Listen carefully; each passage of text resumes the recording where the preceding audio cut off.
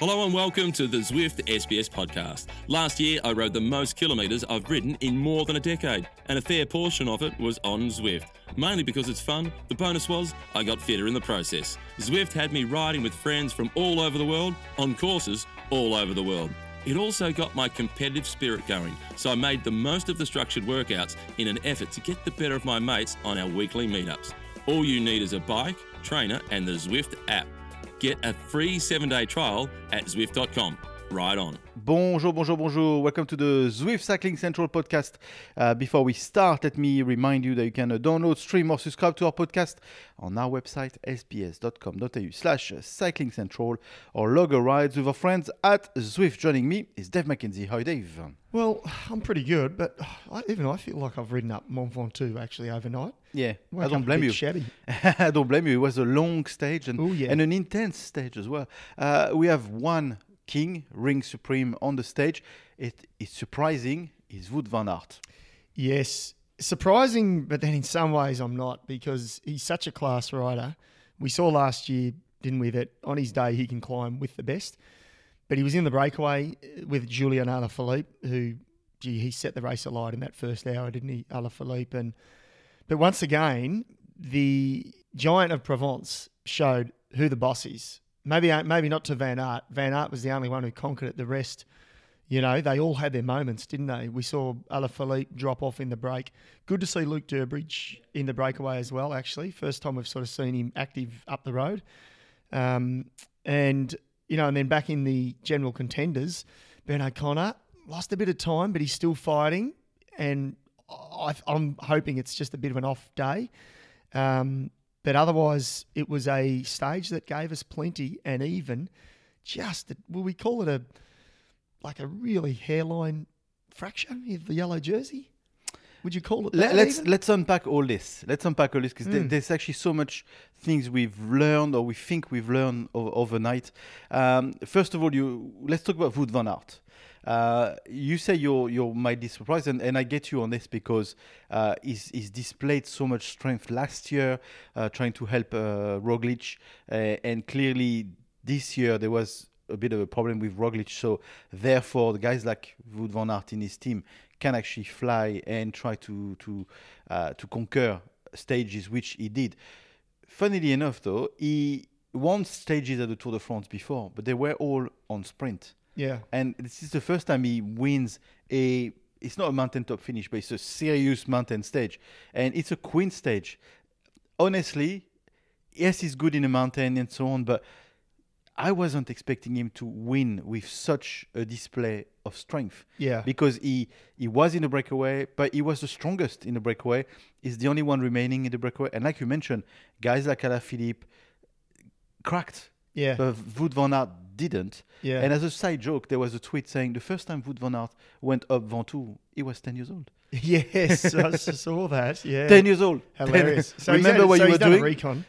Remember what you were doing at 10 years old? You were not climbing Ventoux. No, that I can guarantee you of that. And look, it was an impressive ride, because when he jumped, Kenny Alisson, the Frenchman for Trek Segafredo, who in his own right can climb, is a good climber. He'd already attacked them, and Bauke Mollema was there with him as a teammate, so he was sort of covering. And we know how solid Bauke Mollema is and can be. Oh yeah. He's like a bodyguard that you'd never get past. And Van Aert, he literally sort of attacked them. He just rode his tempo, and they couldn't follow. Alaphilippe couldn't follow. Bauke Mollema couldn't follow. He went to Kenny Alisson and literally went straight past him. Alisson got on for a bit, but the tempo he was setting, he just settled into a time trial rhythm. Van Aert, that was it. That was his card. He played his card on the lower slopes, and he knew. Realistically, it was a smart move, because he knew his finish was at the top. So if he got if he had a 1 minute gap at the top, pretty much he's going to win the stage, and that's effectively what happened. It was all downhill then to the finish.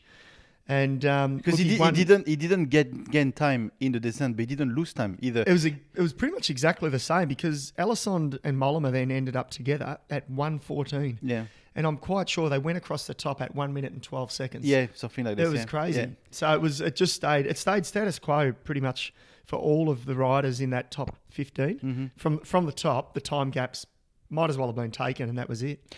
The other thing we want to mention, and you mentioned just very quickly here, the crowd. And I just want to bring the crowd here because it was good to see crowds back on Ventoux. We were expecting about 1 million people on the whole mountain, and this is not an exaggeration. We are actually talking about, the police was saying 1 million people. This is what we are normally seeing on the roads of Ventoux. It was beautiful to see. But also in a village where Wout van Aert then won the stage, so many Belgians were shouting his name. He was a rock star, a superstar. Yeah, Robbie said that, didn't he, on the live coverage? They were calling him like a nickname as well. You know, like that. It was pretty awesome that. And gee, you know, it is good to see crowds. Yeah. And you and I were joking. You know, either they're absolutely, completely bonkers, and we're talking about the French government because there's no social distancing, or they're on top of it. But whatever, that's their job, that's their rules. So let's just enjoy the you know, the vision that you see, and it's literally like the Tour de France is back to normal. I think I said this, either brilliant or collective madness. Collective madness. It's just, because you forget. You're sitting there watching it, you're thinking, oh, this is awesome, look at the crowds. Let's say, hang on, we're in the middle of a pandemic. We shouldn't be laughing. I know. It's almost laughable. We're just having a joke, peeps. Come on. Just join in the joke. I think it's cabin fever we're having here, actually. Yes, it is. Where the only person I've pretty much seen in the last 3 weeks is you. Yes, it's true. It's true. We're going crazy. Anyway, let's listen to Wout van Aert. I'm lost for words. It's so stupid to say, but of course I did not expect to win this stage before the Tour de France. But actually, yesterday I already believed in it. I asked the team to be the guy to go for the breakaways, and it's one of the most iconic climbs in the Tour, in the world of cycling.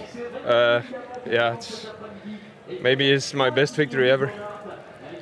Was it planned this morning that the plan was to be in the breakaway, but you had some pretty good climbers with you? Yeah, it's true. But I also saw they suffered a lot, and it was a really big battle to come there. And I think especially Alaphilippe lost a lot of power already in that part of the race. And if you believe in it, then everything is possible. What does it feel like to make it first to the top of the Ventoux, and then first at the finish of the stage of the Tour de France? It's of course it's emotional. Personally, it was really hard to come in this tour on a proper level. And the first week we had so many bad luck with the team. Even today we lost again Tony Martin in a crash. And this is so nice that if you keep being motivated and you keep believing it, then someday it will work out. So really proud. I was Wout van Aert after his victory yesterday on the double trip to Ventoux. Honestly, I do like the guy. I do like the guy. He's lovable. No, he's likable. He's him and Van der Poel. It's like they are brothers, though, isn't it? It's like I wonder which one do you like the most? You know. I wonder if Van der Poel sent him a little message yesterday saying, "Hey, yeah, bro." I reckon so. Yeah, I reckon and he'd be happy for him. Yeah, I reckon so. Yeah, I think. The other people we need to talk about is, of course, the Trek team, because Trek did an amazing job. Didn't pay off for them, but they really went out with an objective, a target, and they tried to stick to the plan. It just didn't work out because Van Aert was really strong. But clearly, Ellison had a plan. They had a plan to set him up for victory. Ellison is an interesting rider because he was buddy with Richie Porte last year in the team. Can he really, do you think, go one step further and be the leader and try to make a go at something like the Tour de France at some point or not? I don't know. I don't think so. I don't think he's got all the qualities of a GC guy. He's 29, so he's been around a little while now. He won that stage in the Vuelta quite a few years ago. And there was this funny shot with him and Mollema, where in the descent, Mollema is so big and so strong, and Kenny Nielsen is so small and tiny. Oh, he's a little man-child. And you made a joke saying, it's like a dad and his 16-year-old son going, come on, buddy, follow my line. Exactly. It was so true. Don't break too late. Don't break too late. Yeah, follow my stay line. on the wheel. Come on, keep it up nice and tight. Yeah, I mean, what was nice was Mollema allowing Alisson to take second place as a Frenchman and, on such a sort of monumental day. But no, look, he can certainly win a stage, Alisson. He's come close now. He'll try again. I think he'll try again in the Pyrenees. Yeah. And, I'd like to see him win a stage because he seems like a nice guy. He rode for Sky, obviously, for a few years. And I remember he was a late inclusion.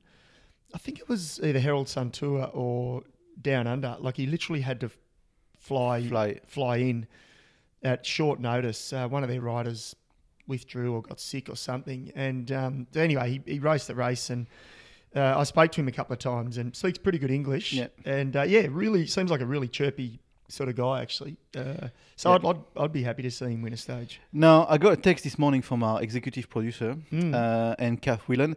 She wants to know why on earth you ask her. Please explain.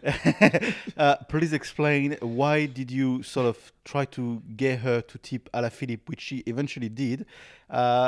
But Alaphilippe did a very good race, but in the end, he finished way, way back. Can you go back and describe? Can I explain? Look, all I'll say is I'm glad it's not a Dear John letter. Yeah, that's inside our SBS tipping competition. Yes. No, honestly, Alaphilippe could have been a good bet because he attacked maybe a tiny bit early or too early, but he couldn't. He went in the red zone. Yeah, he went. Yeah, I don't have a real problem with his attack early. But he was in the red zone for quite a while. He was so determined to get away. Remember, he was with Quintana. Yeah. Dropped Quintana, got caught, went again. Like, he was in the red for maybe 2 hours, So I just couldn't help but think. I hate to say I called it. But once they were on Ventoux, even after the first time, I thought, if this guy wins this stage, he is phenomenal. The way he's attacked from kilometre zero. Mm-hmm. So every great rider has their snapping point, I guess, don't they? And we saw it. And Ventoux can be so unforgiving, and the second time especially, which was the harder time. I mean, that looked brutal, didn't it? Yeah, but still he displayed, I think, a certain class in his riding because this is riding like we like to see. He's attacking, he's aggressive, and he wasn't trying to sit on right up to the point that he was dropped. He was, literally, he was working every turn he could. He was working. Yeah. No, he's an honest bike rider, Alaphilippe. You give him that. You mentioned Luke Durbridge as well. It was so good to see Luke Durbridge in the break. At some point, we were like, whoa, come on, imagine this, imagine this. Thinking... We basically started to believe it. Yeah, we were. I mean, Durbo on his day, for a big guy, on his day can climb. And when you're in a break like that, it's completely different. But there were just too many guys that, had better climbing pedigree than him. And but it was a great effort by Durbo. And good to see him in the mix. Yeah, let's listen to Luke Durbridge. Luke, do you like the Ventoux?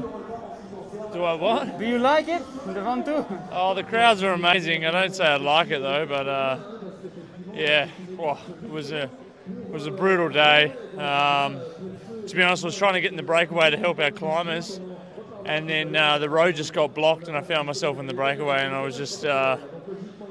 When you're up there, Mont Ventoux, I gave it everything, but the last time up was just too steep for me, and I obviously got dropped then and just rode in. But we wanted to have representation in the breakaway. It was a bit of a shame we missed out having a climber there, but hey, we had a go, and that's all you can do. Is that one of your hardest days in a mountain for you? Or you yeah, pretty brutal. I'm pretty knackered.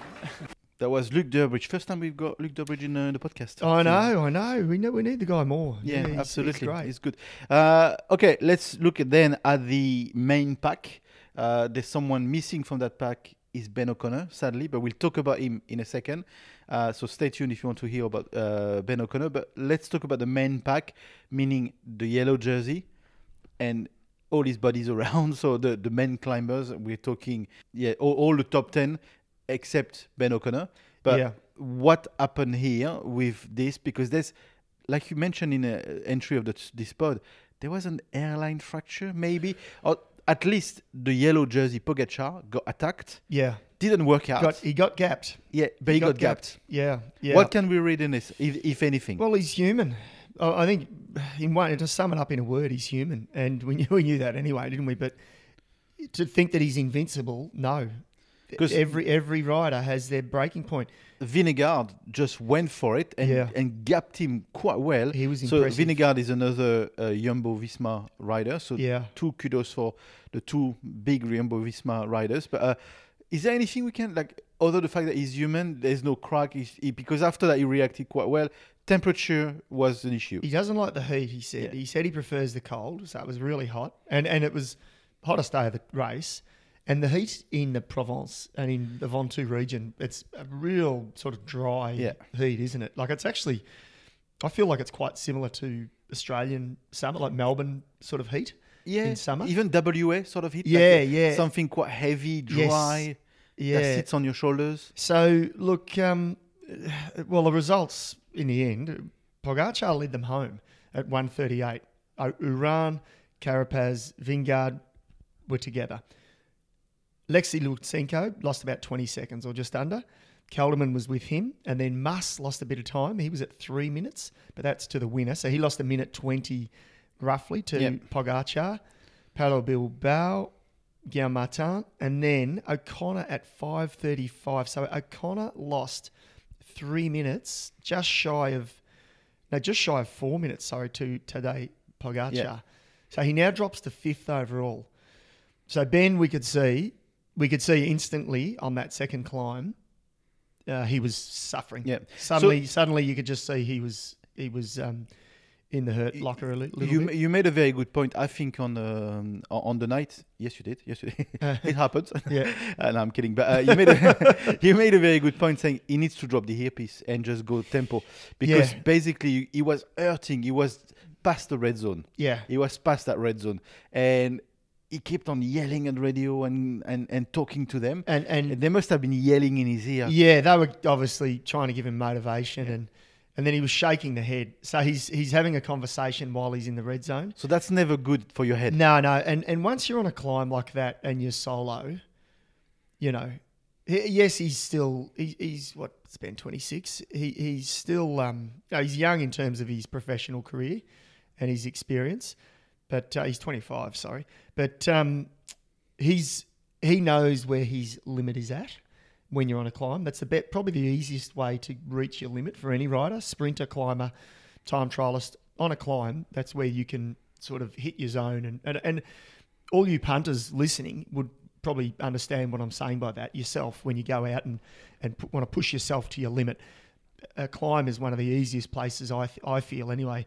So, he needed to take the earpiece out at that point, and not as in his team I'm sure we're doing a great job, so I'm not criticising them. They're just getting excited and pumped, and, their new Aussie boy that they've adopted, they're trying to, keep him motivated and keep his morale up, but he just needed to switch off from everything else around him, take it back a notch for maybe 400 metres, recover, and then hit his rhythm again. And look, it might not have made a single ounce of difference either, by the way. It's very easy sitting here on the couch and making those assumptions. But in the end, he actually regrouped somewhat, and there was a couple of important elements. He caught Richie Porte. Yeah. Richie Porte saw him coming, accelerated, and I think gave him just a little bit of a leg up. And Richie actually might have made a little bit of a difference for him there. Might have got him a bit composed, and just shows the class of Richie. Yeah. And that was really nice. And then I think Chavez finished just ahead of him. Yeah. So, but he'll live to fight another day, Ben. Yeah, this absolutely. isn't done, and he could have another great day in the Pyrenees. Let's listen to Ben O'Connor. Fight, and it was difficult for the second time. Yeah, I mean, I was obviously suffering. I think everyone could see that, but I I tried to do what I could do to stay within the time, and I was exploding, but I did my best, so that's what matters. What is one of your hardest fight in your career today? Yeah, probably for sure. Probably the only time was when I've been very sick last year in the Giro, but otherwise I would say that was the hardest in-race kind of moment. I was just completely a block, and I think suffering both from just Ventoux itself and the heat a little. So here's to better days. Well, now you're 5th in the GC. What does it mean, and what do you think for the future? I mean, I guess it's still amazing. I mean, it's a position I still didn't think I would be in. So hopefully when we get to the next couple of days, I can improve, and then in Andorra, when I get home, I can have a good one. So yeah. You prefer Pyrenees and Alps? I hope so. I think I prefer any climb over Ventoux. So here we go. There was Ben O'Connor. He's quite actually cheerful. Yeah, he was pretty good, which is good. It's and this is good, and this is positive for me. You know what it tells me? It tells me that if we are set for a great tour, he will need to have another amazing day, and we can be cheering and pumping in again at some point in Andorra or in the Pyrenees. He mentions Andorra in his interview. This is home for him. It's home for a lot of riders, but it's also home for him. But yeah, there's plenty of opportunities to come for Ben to regroup and maybe rejoin that podium. He's actually not that far. No, he's well within the podium. But you know what we need? I think we need another crappy day. Yeah. Well, he does. He needs Which is funny for a guy day. from WA, and we talk about the heat in WA. It's hilarious. But your body, not all DNAs are the same, are they? Not all DNAs are the same in weather. People say, what happened to this athlete in the weather? It couldn't handle it, couldn't cope. And it doesn't matter what you do sometimes to prepare. If your DNA is not built for those conditions, it just won't stand up. And it goes back to what we said. You can prepare as much as you want for the Tour de France. You can read the map. You can do the road book. You can do all the preps you want in the world. On the day, what you can control is the weather. You don't know if it's going to be -2 or +40, especially on a day like Ventoux. Yeah, absolutely. Let's mention the sad side of that stage as well. Plenty of riders crashed, abandoned, didn't finish, or went out of the time cut. So there's some major names. There's, of course, Scottson we saw on the stage. He crashed. Yeah. That's a bit sad to see him because he felt okay, he felt good, and there was a new sort of breath of life in that team, even though Godu was struggling. Scottson could have played a role. Yeah, I feel for Miles. Yeah, he's been super the last 2 years with that squad, and hence why he made his... hence how he made the squad, a French team with a lot of French riders, and he fought his way onto the squad because he was playing an important role. So disappointing for him, but Luke Rowe also outside the time limit. Yeah, that's a surprising one. Yeah, I feel for Luke Rowe. I like him. I think he's a really quality person and a solid bike rider. Campenaerts. So Campenaerts is in my view, in terms of whoever left yesterday, I think for the sake of the race, it's the most disappointing one because he's been setting this race and other races alight for the last few months. Yeah, no, he's a real racer. Tony Martin crashed out. He's Mr. Crashable. Yeah, I've got to say it. I hate to say it. He has crashed a lot. Well, and I don't mean just this tour. The thing is, he's a time trialist. So on a normal bike, maybe his handling bike are a bit different. I don't know. But in all seriousness, you look at the last few years. He's crashed a lot. A lot. Always. Like mate, he's starting to, he's starting to resemble the Euskaltel Euskadi guys. Yeah. We used to joke about it saying when you see an orange jersey, just scatter because they're going to crash at some point. Oh, gee. No, look, so there was, in total, there was 1, 2, 6, 7, 8 riders. Yeah. We're down to 156. Soren Kragh Andersen, he was last on the stage. Well, he wasn't last, but he was inside the time limit, the last one. 47 minutes and 36. I did a rough calculation around the 45, I think, mark, didn't I? Yeah. 46 mark. I didn't know exactly what the percentage was. I think it was 12%. Might have been 15. Cav made it. So did all his teammates. Yeah, so that's an important one to bridge to tonight's stage. Monsieur Cavendish, I call him this way now. He's going for the record. Well, Equaling. Don't say it. I was listening to another pod, and if I could I'll steal their line, but kudos to them, the cycling podcast. Yeah. I quite like listening to those gents. They said, oh no, we're not allowed to talk about it. And they said, oh, maybe when he breaks the record, we won't talk about it either. Yeah. Because he's been saying to them, I don't want to hear his name. Yeah. Don't say his name, Merckx. Don't say it. So, Cav, be careful, mate, because you might get it and we might not report it. And it may happen tonight. Tonight is the stage again for the sprinters. Dukenik, they must have nurtured him so much during this stage to make sure he was going to make the time cut. Yeah. So therefore, he could be here tonight and the next few days to have a chip at that record. Because if Cav doesn't want that record, so be it. Yeah. Allegedly, Dukenik wants that record. I mean, yeah, it's both, isn't it? And I tell you what, I got to say, like, when you think about sprinters over the years at the Tour de France, probably the last 20 odd years, this has been a squad that, and like Cavendish, let's just sort of put the focus on Cav. There's been years where, sure, he's had a pretty good team, and Mark Renshaw, played a huge role in a bunch of his victories. But there was also a bunch of stages where Cav just fended for himself.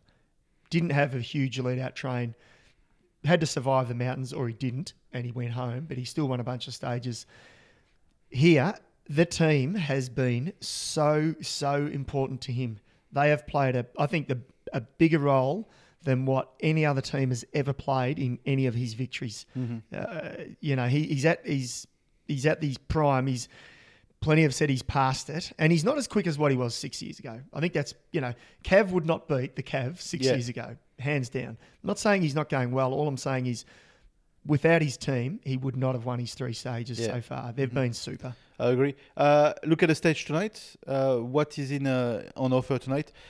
Because it's a bit of a, we said it before, a bit of a crazy pattern to have a stage for the sprinters, double time up Ventoux, and then another stage for the sprinters tonight. Well, this is an interesting one, actually. It's not super long. 159.4 kilometres. We go to Nîmes, which is a beautiful Nîmes, we had city. a very good goat cheese pizza near the Arens, because there's a big there's an arena, like a Roman area. Yes. Goat cheese pizza. Well, anyway, that's what it's lovely. It is lovely there, and it was hot. It was really hot. I remember it was stinking hot. I slammed down a schooner. Yeah. I remember at about 11 o'clock. There was a rest day. It was a rest day. But great pizza. Remember that. This is an interesting one. It's a day for the sprinters, but there's one categorised climb. But there's a climb. It looks like the road goes up towards the end, inside the last 14 kilometres. So 14 kilometres to go. It tops out 3.9 kilometres at 3%. I don't think it's enough. I don't think so. But there's a couple of other. There's not much.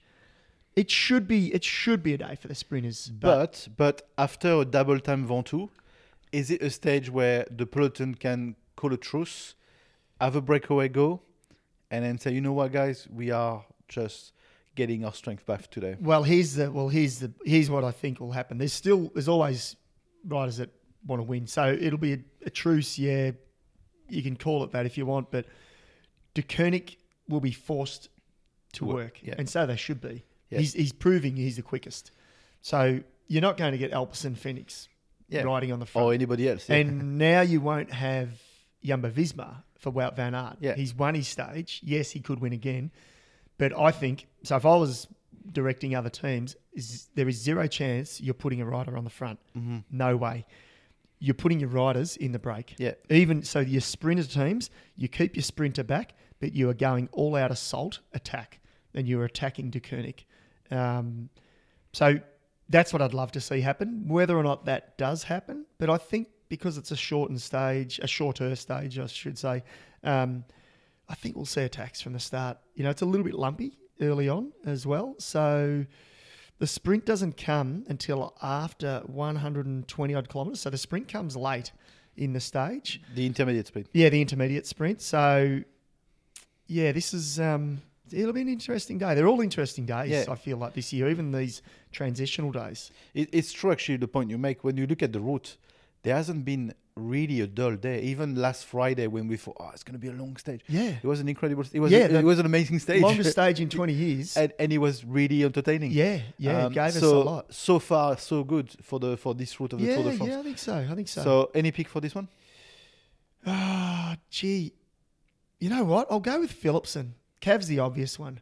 So I'm going to say the suspense is going to continue because someone else will win today, which will mean Cav is still one off equaling, and then it means one less chance. So yeah, I'll go with Philipsen. I think he's knocking on the door. Wout van Aert will be pretty content after yesterday's big victory. Yeah, so we'll see. Anyway, I think that's a good tip. Thank you, Maka, for joining us. Thank you. This was the Zwift Cycling Central podcast. Before we go, let me remind you that you can download, stream, or subscribe to this podcast on our website, sbs.com.au/TDF, or log a ride with our friends at Zwift. Until next time, same place, same time. Tomorrow, it's bye for now. Before we go, a quick word on our sponsor, Zwift. I have the privilege of interviewing cycling greats Matthew van der Poel and Geraint Thomas, both of whom use Zwift as part of their training program. They've even done a few races on Zwift, and you can too. There are races for all levels, with new events starting every 5 minutes. All you need is a bike, trainer, and the Zwift app. Visit Zwift.com, and hopefully I'll see you on there soon. Ride on.